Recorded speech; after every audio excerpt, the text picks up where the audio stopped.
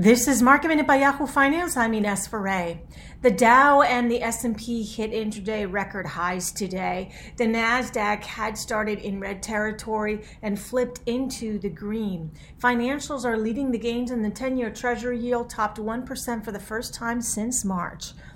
Some of the Nasdaq laggards include some of the big cap tech names and the stay-at-home trades. Tesla is seeing record highs after Morgan Stanley's Adam Jonas reiterated his overweight rating on the stock and put a price target of $810 on the stock, up from $540.